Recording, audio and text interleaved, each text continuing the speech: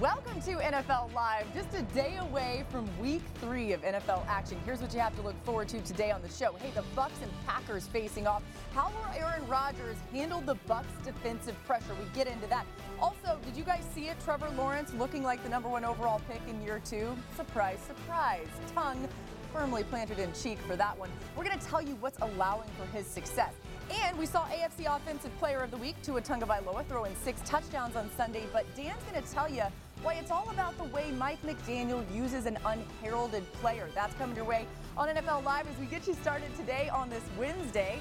Marcus Spears is here. Of course, Dan Orlovsky is here as well. That open was sweet. Oh, thanks, Dan. They're not real banners that come down. Don't they're not real. People TV secrets. Keyshawn Johnson and Adam Schefter are here as well. They're with us for the entire hour. Some great stuff coming your way as we begin with the Chargers and Justin Herbert. You guys, his rib injury and their loss to the Chiefs at the top of everyone's mind as we look toward LA's game against the Jags this week. Chargers, a 7-point favorite in the game, but what exactly is going on with the quarterback? Here's Brandon Staley with more. Justin is day-to-day. I think he's gotten a lot of rest since the last game. But I think the nature of the week is it's truly going to be case-by-case, day-by-day basis. I know that he's feeling more comfortable. I know that he was able to do some light throwing yesterday, some rotational work. But we're just going to take it day by day and see where his comfort level is and truly trust him and let him kind of be the guide of where we're at and make sure we're prepared either way. So through 2 games this season, Justin Herbert has seen the second highest pressure rate of any quarterback in the NFL.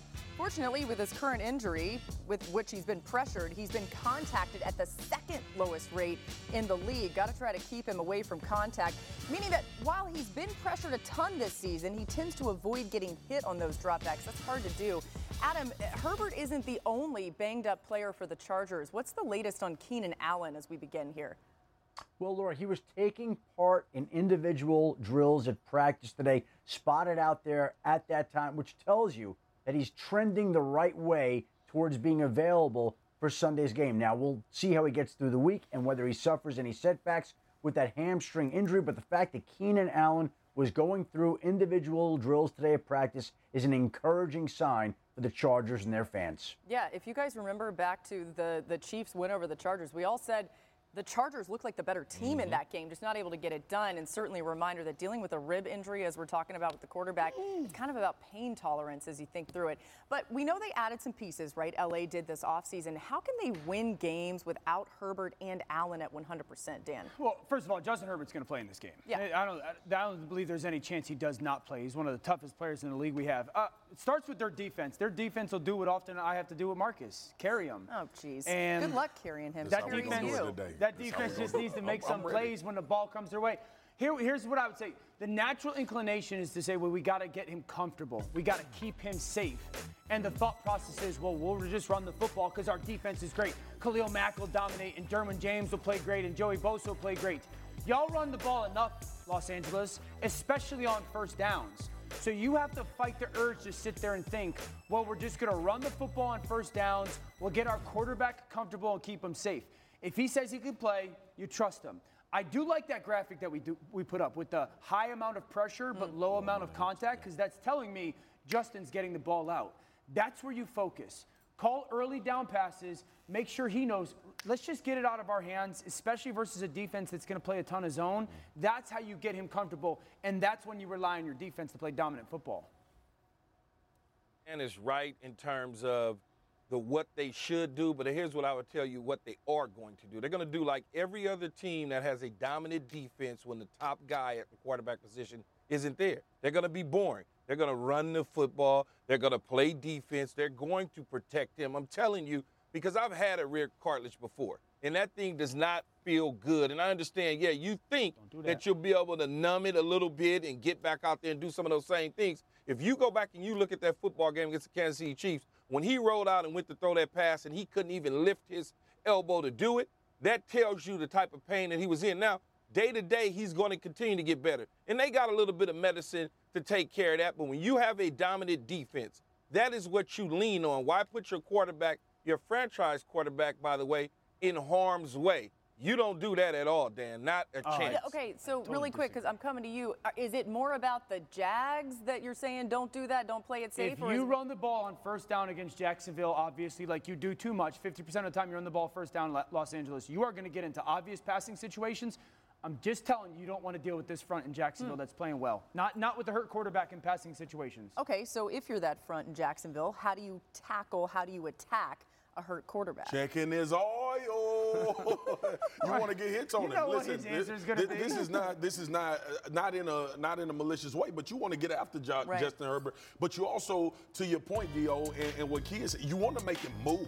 Yeah. You want to make him have to throw from different angles. You think about what we talk about quarterbacks when they roll out, if they roll out to the opposite side, how they have to open up, right, their hips and throw a football, how you have to adjust how your body movement is changing. If I'm the Jacksonville Jaguars, which to your point, they are rushing well with 4, I'm pressuring Justin Herbert. You're blitzing him? Yes, absolutely. Because even if I don't get home, I'm forcing him to move. Sure. And that's what you're checking to see. How long can he continue to make that Hey, athletic play? Swagoo, I know one damn thing they better do.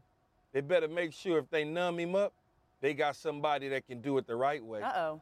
Yep. Yeah, that's true, a too. throwback to That's all Tyrod. I'm saying. Listen, you go watch what Poor guy. Jacksonville did to Indy's offensive line this past week. Yeah, buddy. You do not want to get into obvious passing situations versus them. A reminder that this injury did happen on Thursday, this game on Sunday at 4 p.m., so at least a little bit of extra time to try to get healed and healthy. Let's get to our top stories, you guys, with Adam around the NFL, beginning, Adam, with Mike Evans in Tampa Bay. What's going on there? Laura, the NFL-NFLPA jointly appointed officer James Thrash ruled today that Mike Evans' one-game suspension is upheld, which means that Evans is out for Sunday's game against the Green Bay Packers. Big game for him. He didn't finish last week's game as a result of that hit on Marshawn Lattimore. He will not be a part of this upcoming week's game against the Green Bay Packers, and that's another loss for the Tampa Bay Buccaneers wide receivers. And he may not be the only wide receiver missing. Julio Jones was not at practice today, missed the game last week due to a knee injury. With Evans out, the Buccaneers would need Julio Jones back this week. Uncertain whether they'll have him or Chris Godwin, and we know they won't have Giovanni Bernard. He was placed on injured reserve today, so that knocks him out for at least 4 games. So no Gio Bernard, no Mike Evans. Now today, Myles Garrett was given the go-ahead to play tomorrow night against the Pittsburgh Steelers, but Jadeveon Clowney was ruled out, which Kevin Stefanski said earlier in the week would be the case. So Clowney will not be out there against the Steelers, but Myles Garrett will be. That's a boost for Cleveland's defense. And some other injury notes. Lamar Jackson today was at practice with a protective sleeve over his right arm, but John Harbaugh said that Lamar Jackson will be out there on Sunday playing. And George Kittle back at practice today. Alvin Kamara back at practice today. Michael Pittman back at practice today. Some big names returning for their teams who need those players back. Huge news right there, especially Kittle. Let's continue with the 49ers. They look really smart now, having held on to Jimmy G, right? With Trey Lance's season-ending ankle surgery, unfortunate to see. San Francisco now has an experienced and successful quarterback at the helm. So whatever you want to say about Jimmy Garoppolo, he may not light up the stat sheet on Sundays, but he is good at getting the ball to playmakers in space. Since the start of last season, Garoppolo leads all quarterbacks in yards after the catch per completion.